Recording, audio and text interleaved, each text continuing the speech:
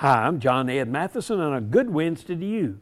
Recently, Warner Brothers tweaked its multiversus video game so that Velma from Scooby-Doo would no longer summon the police for help. This is because there's been a lot of complaints that the video game had made Velma a Karen by having a white woman call the cops on non-white characters.